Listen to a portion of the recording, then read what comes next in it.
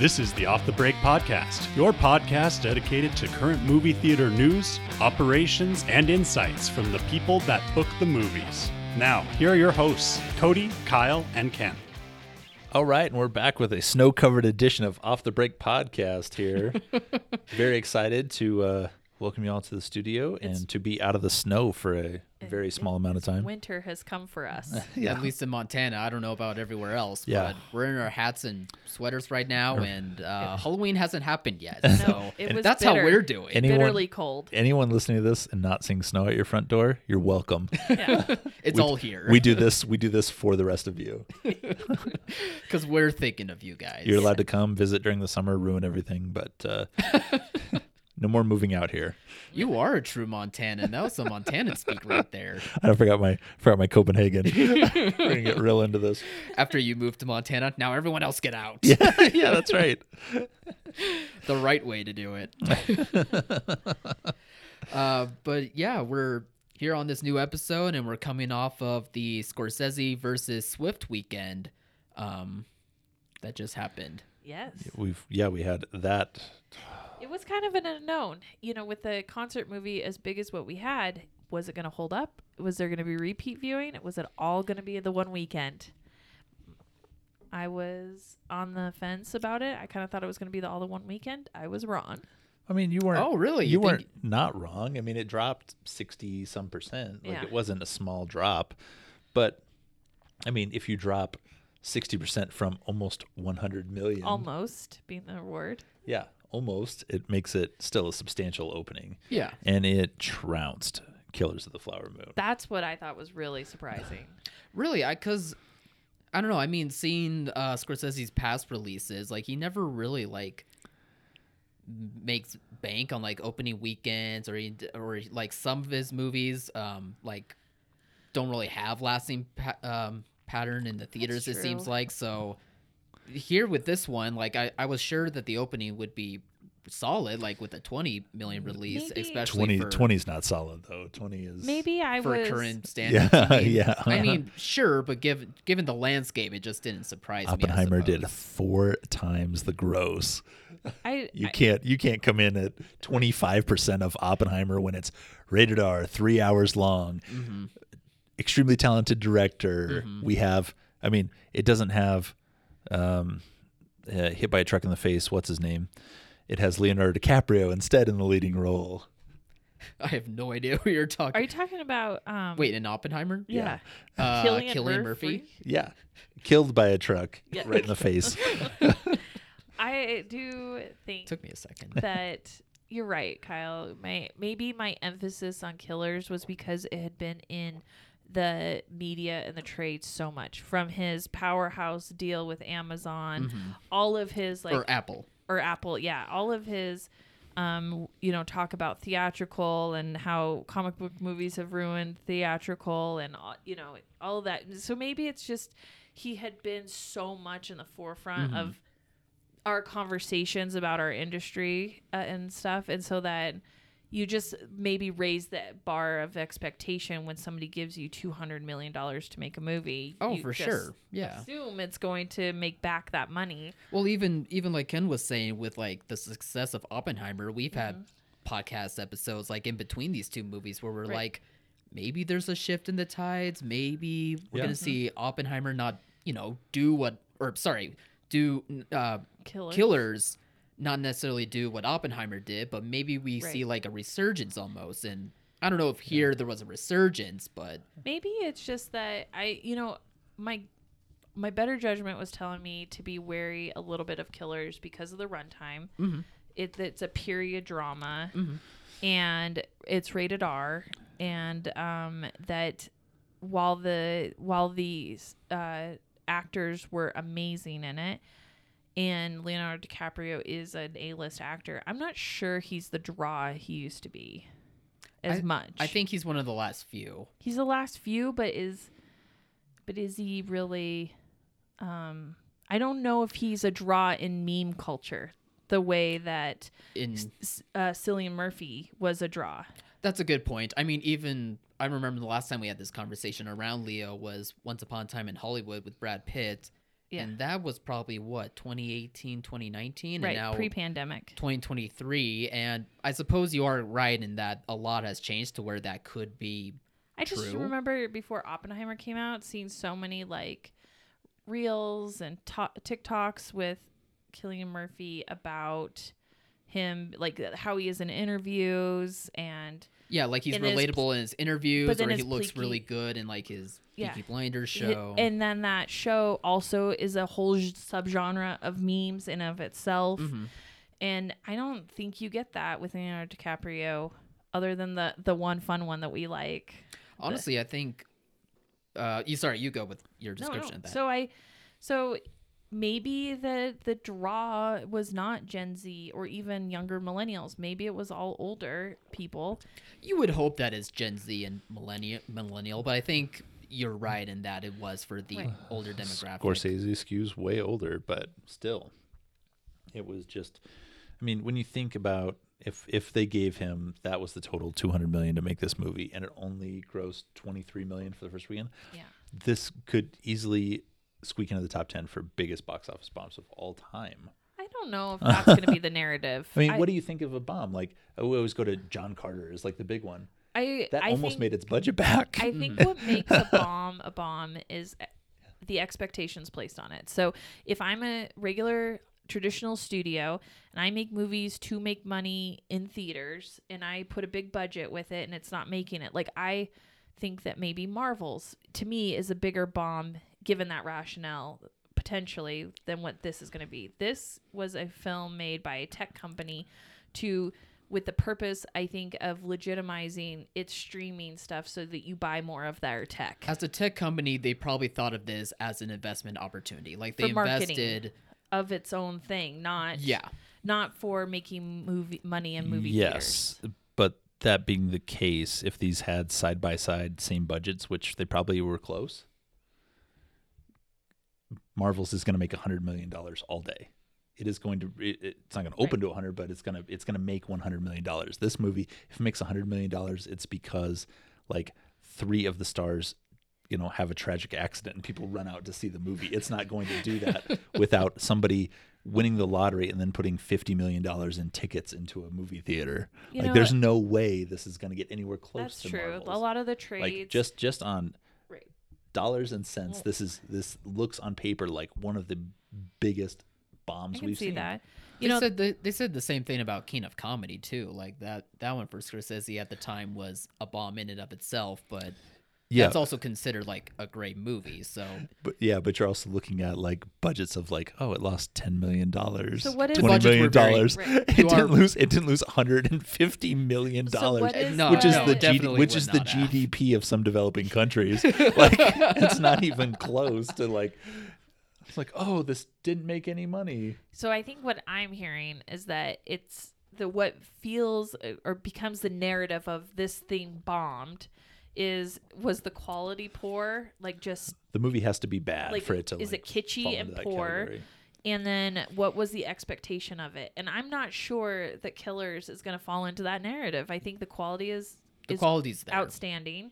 The runtime scares people off. Like it's clear as day. And you, because of the runtime, you can't get many shows in. Mm-hmm. So that's where that whole slow burn narrative comes from. Yeah. Mm-hmm. But I don't think that. So it's the quality's there, and I just don't think that it's gonna get that narrative that this was, because I don't think the expectation was that it was gonna make money in movie theaters. I think the expectation is that it's gonna play well down the line and get more people to streaming platforms. And it still will make them money in theaters more than on streaming anyway. So I read 2 interesting things in the trades about what the narrative kind of underlying things were in the trades. One was that they were likening it to Air, which had like $120 million budget, and it didn't it didn't make it that back either. No. But it has more than exceeded expectations in streaming viewership. But we don't have any specific numbers on any of that, but because they don't release any of those. They would never. Then the other the general feeling, the vibe. That's what people are like. And then I heard from a buddy of mine that he liked it on streaming, so I think it's safe to say everybody likes everyone likes Air. Then the other one was that if it plays like his other films, it'll have a 4 or 5 times multiplier. So that's the slow burn, long run. Gotcha. But I don't see that happening, because I think Killers has 3 weeks, 3 solid weeks, and whatever money it makes in these next weeks is what it's going to do, because it's going to hit a Thanksgiving roadblock of 1 billion movies. We have six legitimate Wide movies that could releases. that would be number 1 on their own weekend. Yep. At Thanksgiving. Easily clear-cut number 1. We have 2 animated kids movies. We have yet another like super long 2+ hour drama in Napoleon, like an art house drama. And a Marvel superhero movie. We have a Marvel superhero Hunger movie. Games we is have back. a young adult Hunger Games. I think that one's gonna have a pop too. And then we also have, the art house titles. We have more of like the adult demographic with like Next Goal Wins. The horror film Thanksgiving. And then we have a horror film. I mean, like, you hit every single demographic. There's not one person that couldn't find a movie at a 10-screen theater to watch. I have to give every one of those movies 1 screen. One track, 1 screen. Yeah. I'm not capitalizing on any one of these. And that's not holding anything that may have performed from October. Oh, it's gone. No, it's gone. It has to be gone. If Killers is still, it's gone. I mean, that just has to be to open everything else. Just because of the way it's laid out. So Killers isn't going to get that 5 or 4 times multiplier. They'll be lucky to get 3, because they only have the 3 weeks to do it. If you're a single screen and you're opening Killers of the Flower Moon off the break instead of playing Marvels or Wish or Trolls or Hunger Games, like, you're getting the wrong advice. You're doing the wrong thing. Yeah. Probably. I mean, you most likely. can open it on 11/3. You can open any new film available. These film companies are beating down our doors for dates. But 11/10 on, do not play anything off the break. You play something new. Get people in there. You have 2 weeks into the next 2 weeks into the next 2 weeks, and then you have Wonka, which is not a known quantity, but it looks like it's going to blow the doors off too. Yep. And then you think so? I think the number's going to be I think you'll be surprised by the Wonka numbers. Yeah. I think the quality is going to be there, and I think that people are going to. It's around Christmas, and people are going to be looking for a wholesome family feeling movie, like a 4 quadrants family. It's not going to be Avatar. So if you're looking at your projections from last December to now, obviously you're going to be looked down. I don't know if Migration would be Puss in Boots, and obviously has a runway for it. Yeah, but Wonka is not going to be Avatar. So it's just across the board. You're going to have a lot of $50 million openings. But there's going to be a lot of them. I think at Christmas you're going to have $20 million opening. I just don't see Boys in the Boat or Color Purple or Iron Claw. I mean, none of the. I don't even see Aquaman. I'm hoping it's huge. Wonka, Aquaman, Migration sit in that realm versus Thanksgiving, where we legitimately have like 6 that could be $50 million openings. Not that Thanksgiving Next Goal Wins are going to go wide enough and create enough stir because of everything they're in, but on their own. Yes. A horror title. We have plenty of horror titles. We could have used Thanksgiving. Scream 6 opened to $50 million. We could have used Thanksgiving in October. Yeah. It would have been a good spot to let it kind of have a runway. Yeah. And then Next Goal Wins just kind of gets mashed into this mess. Oh, jeez, I forgot about that. And it's a January movie. Like, it's an Oscar movie. It would be a perfect January title. Searchlight knows how to distribute these, it but would have been they like don't really a Man exist anymore. Called Otto type of comp. It should have been. It should have been in January. Yeah, that was a mistake. By then, hopefully the actors and writers. The writers is over, but the actors strike would have been over. And Taika Waititi could have gone out and done his fun interview thing. You could have capitalized on it. But Disney has 3 films in a release, and you say this is crazy. Nobody does this because they have Marvel's, Wish, and Next Goal Wins. But Warner Brothers is doing the same thing the very next month. No, Sony is doing the same thing that week. Yes, they have doing, Journey to Bethlehem, Thanksgiving, and Napoleon. That's right. So between just Sony and just Disney, I have 6 titles. And then and we have 3 Warner Brothers in a row at Christmas. Yeah. Like back to back, and those are within 10 days. Yeah. Those 3 are like crazy packed in there. Mm-hmm. But it's just, the whole thing's unbelievable. It is a issue of spoils. You're just getting spoiled on certain weeks, and then spoils at the wrong time. Yeah. In a way. Well, this is what they used to do, and we'll get into the release schedule changes sponsored by Sony here shortly. But it's the idea that you have to be when the audiences are there. No, you create the audiences. We've seen this. Like, that's why October they put Taylor Swift in October. If they thought it needed to be in December, they would have put it in December. Right. They would have put it like when audiences come back. They're like, no, we're going to create our own thing right here. Come and get us. Come see us right now at this time. I think you almost got to do that to break through the noise of life. You know, all the things going on in life. I think you got to break through and be like, hey, all this stuff's happening, but come see this right now. Yeah.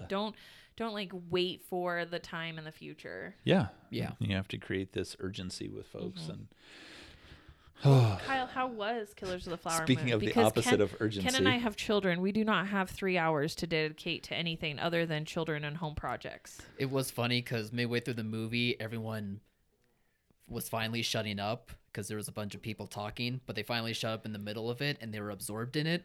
And for 3.5 hours, even though you could tell everyone was into it, right when the credits start rolling, everyone's just, all right, we gotta go. Like, shut up with their seats and move. Meanwhile, I'm like, oh, yep, I guess I gotta do that too. I was just gonna sit and mull this over of like what I just experienced, but all right, we're out of here.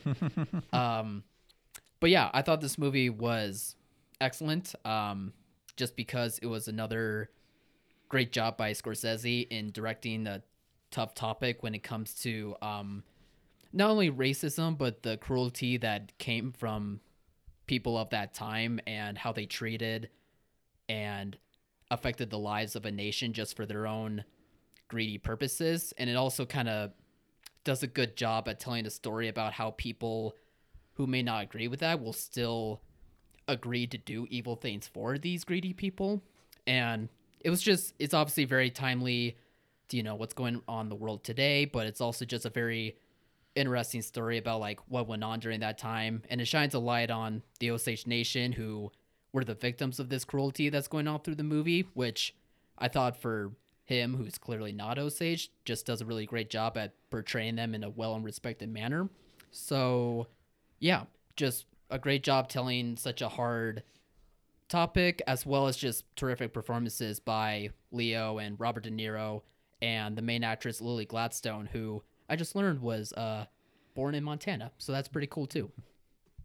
Wasn't she in the Yellowstone TV show? I don't know. I'm not familiar with her work.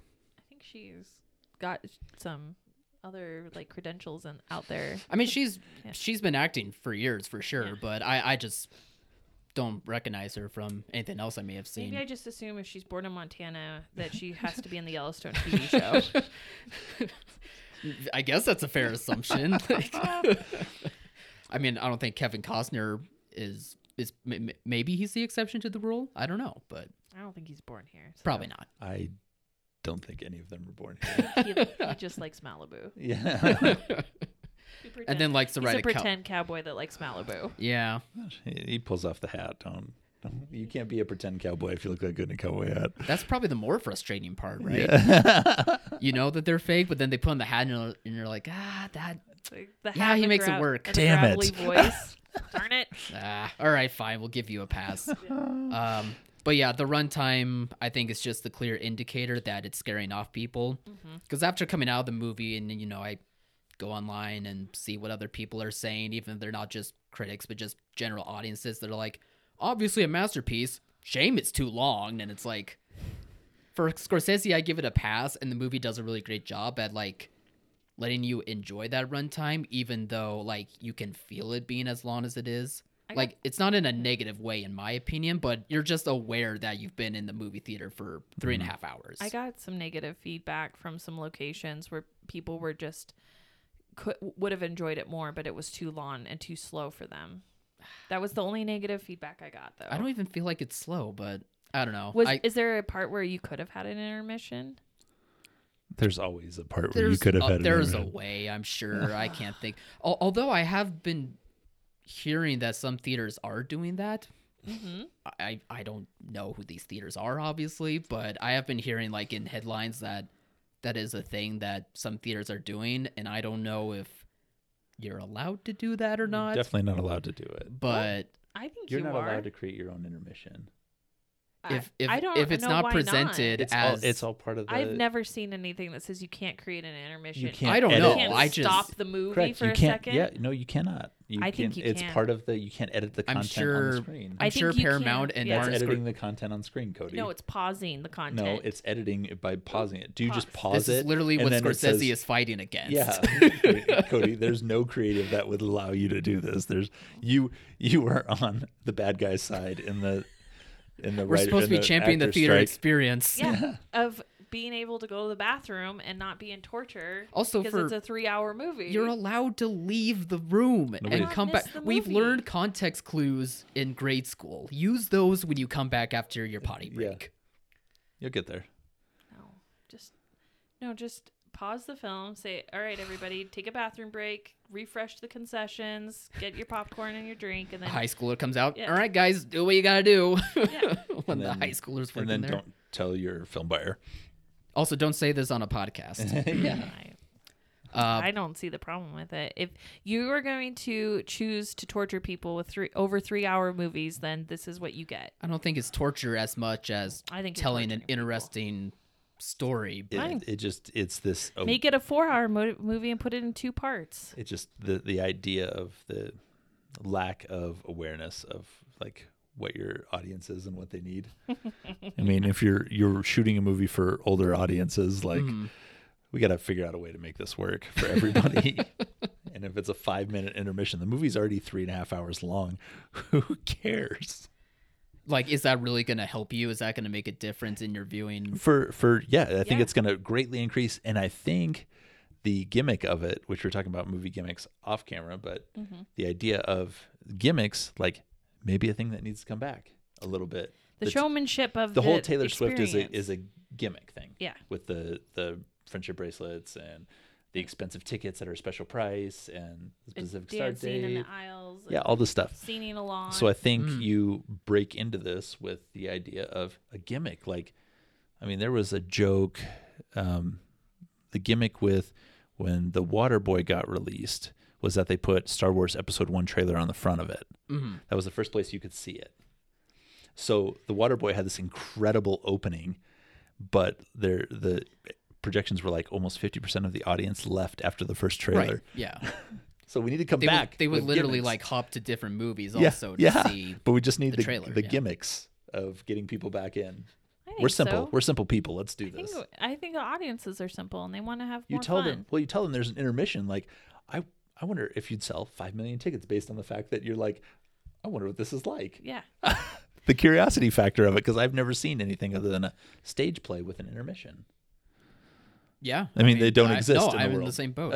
They don't exist in the world. It's not a bad thing to have an intermission. I think we've agreed on this podcast, like it would be useful if you're going to have a movie that long, just do that. But like Ken's saying, I'm not sure if you're supposed to do that. I'm just You're not saying, supposed maybe to do if enough that. of us just did it, then filmmakers would automatically put it in so that their masterpieces weren't being.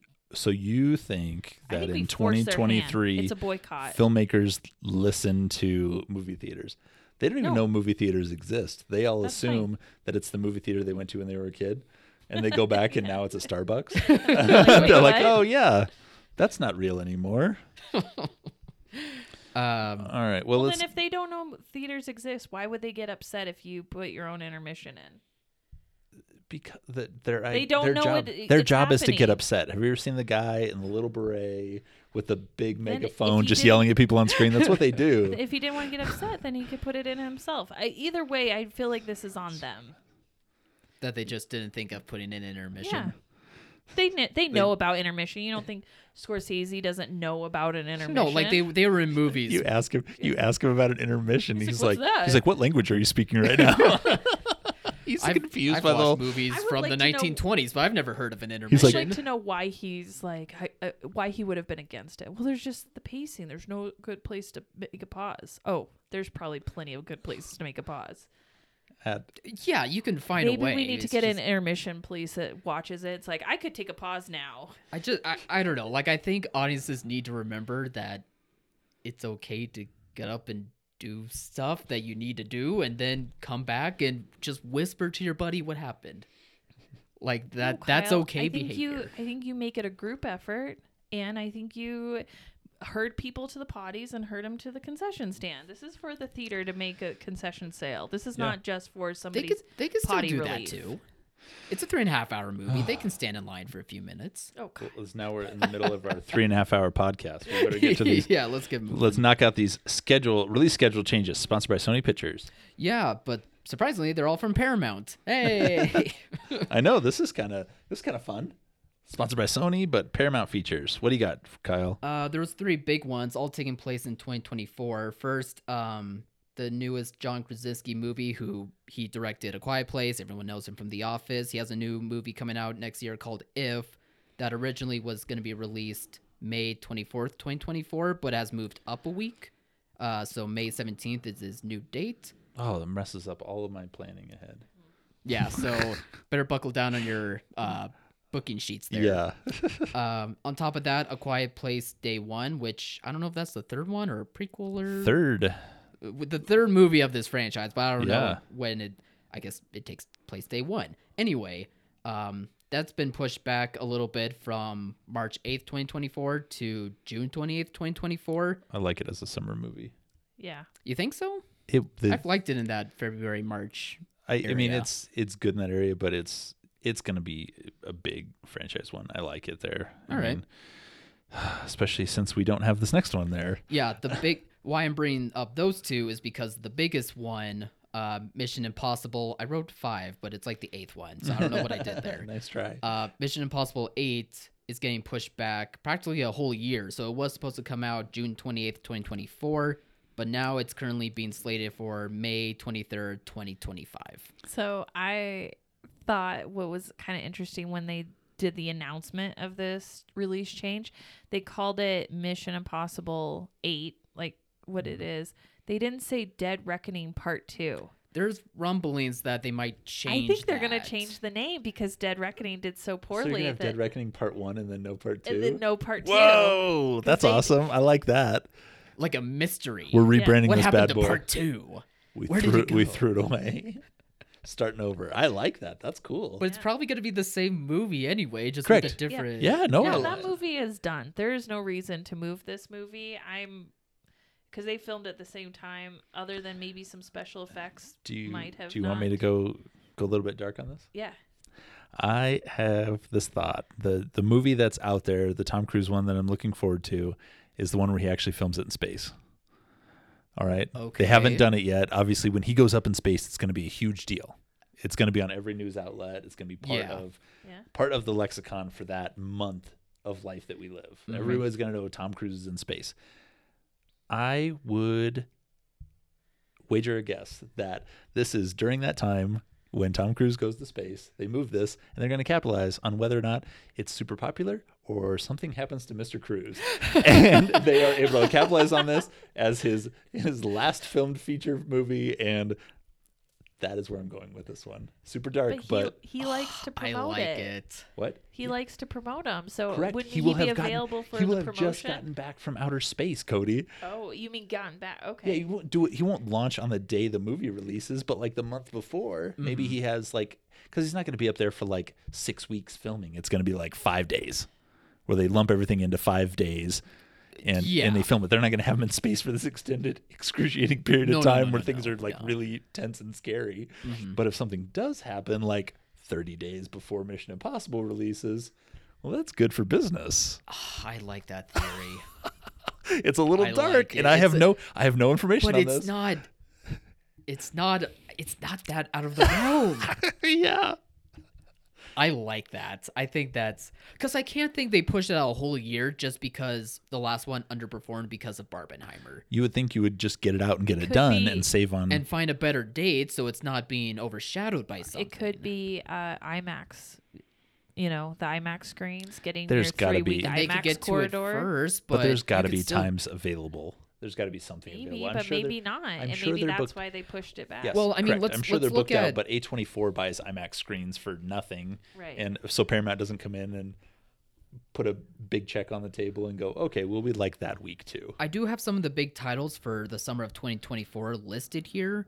So, I mean, in terms of things that could overshadow IMAX screens, I guess there's what do we have? The Lion King spin-off movie, Mufasa, maybe one of the Quiet Place movies, the Kevin Costner Horizon movie might. The Western Horizon? Maybe. No, it's you don't think it would be that one? It's as like a two-parter. It's Bad Boys. It's Disney. Anything Disney. Anything Paramount. Oh, like Captain America. George Miller has his Furiosa movie, which is a Mad Max movie. Yeah, which is Warner Brothers. I mean, that's there too. These are there. I mean, these make sense as IMAX movies, but it's just one of these things where it's. Venom. So maybe it was too crowded. Maybe it was too crowded for an IMAX. Maybe, but the Fallout came out in like September, October, and was the biggest one in the series. Yeah, like they could have pushed it back to fall. Could put it anywhere. Yeah, it does not matter with this title. It's going to do what it's going to do, and the fact that it underperformed in July has nothing to do with what came after it, because it just didn't perform opening by itself. It didn't. I mean, it opened to. They're not. To me, they're not summer titles. They're fall titles. The Mission Impossible movies. Oh, okay. They're fall action titles to me. But yeah, they're hoping that something, either just there's so much interest in Tom Cruise this time, or something maybe happens to him on that space capsule on the way up or down. Also, they moved it to what? They moved it Memorial Weekend? No, it's a week before. It's a week before Memorial Weekend. Mm-hmm. So they put it right before as another dead weekend, like they did with Barbenheimer. Yeah. So we're like, oh, we're gonna capitalize on. Wait, why does nobody come to the movies on Memorial Day weekend? Oh. So anyway, yeah, that was a little bit of interesting release change stuff. Lots of excitement from Paramount, who doesn't have a movie the rest of this year. No, not until Mean Girls, right? Yep, not until January. Yeah. With Mean Girls musical? Yeah. Yeah.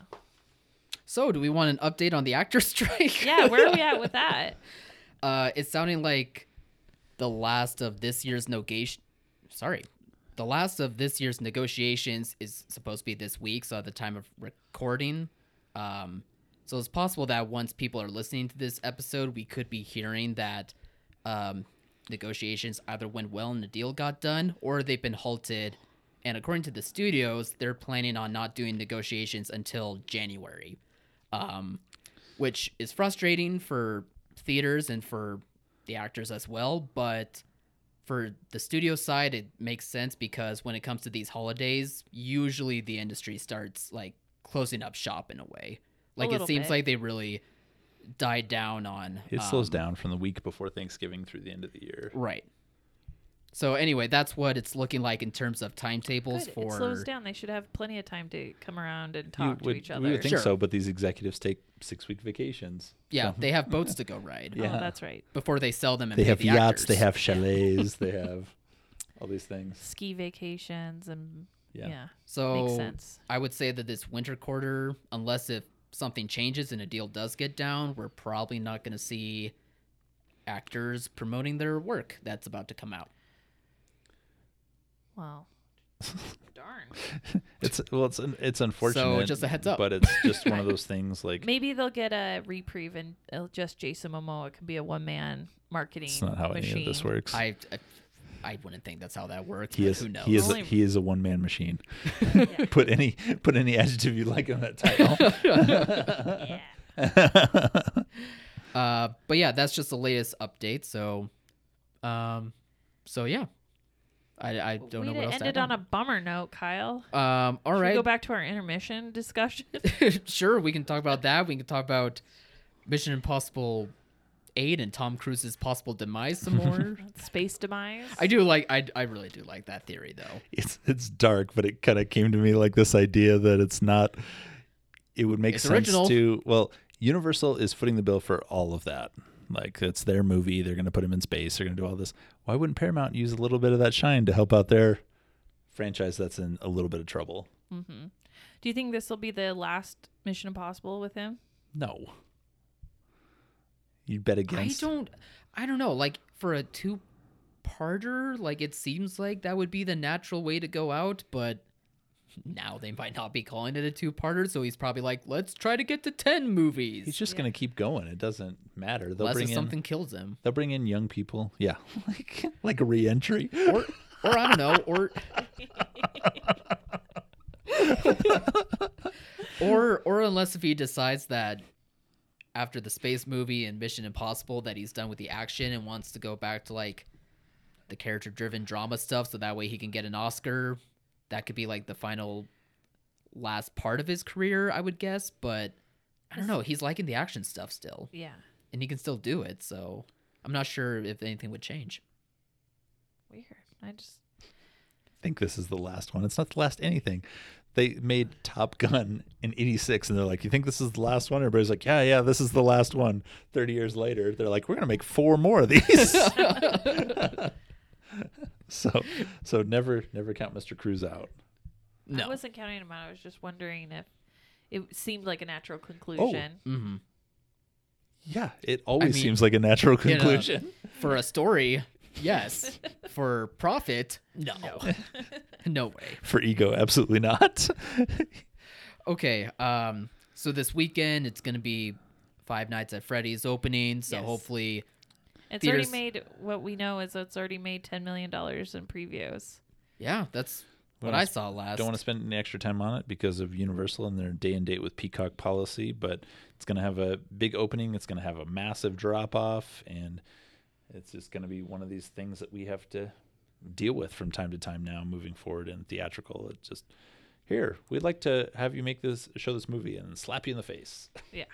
It's just crazy. The projections for its opening weekends, like supposedly 55 to 60 million, and that just surprises me. Me too.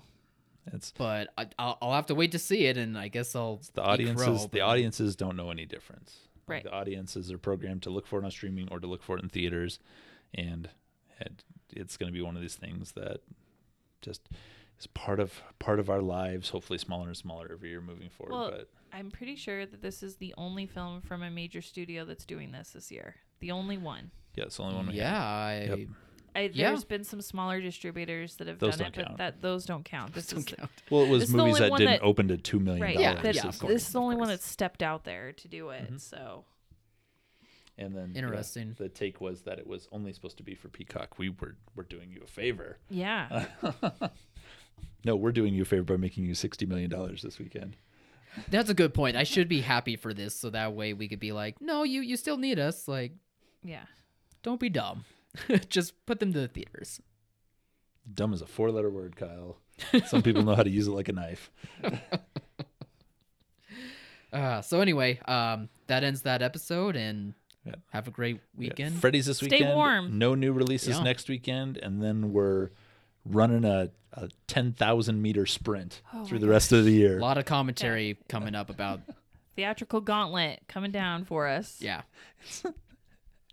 It's all good, but you are going to come out of it with a few bruises and well, no, I'm not, because I booked everything. So I made one screen everything. So I hedged my bets.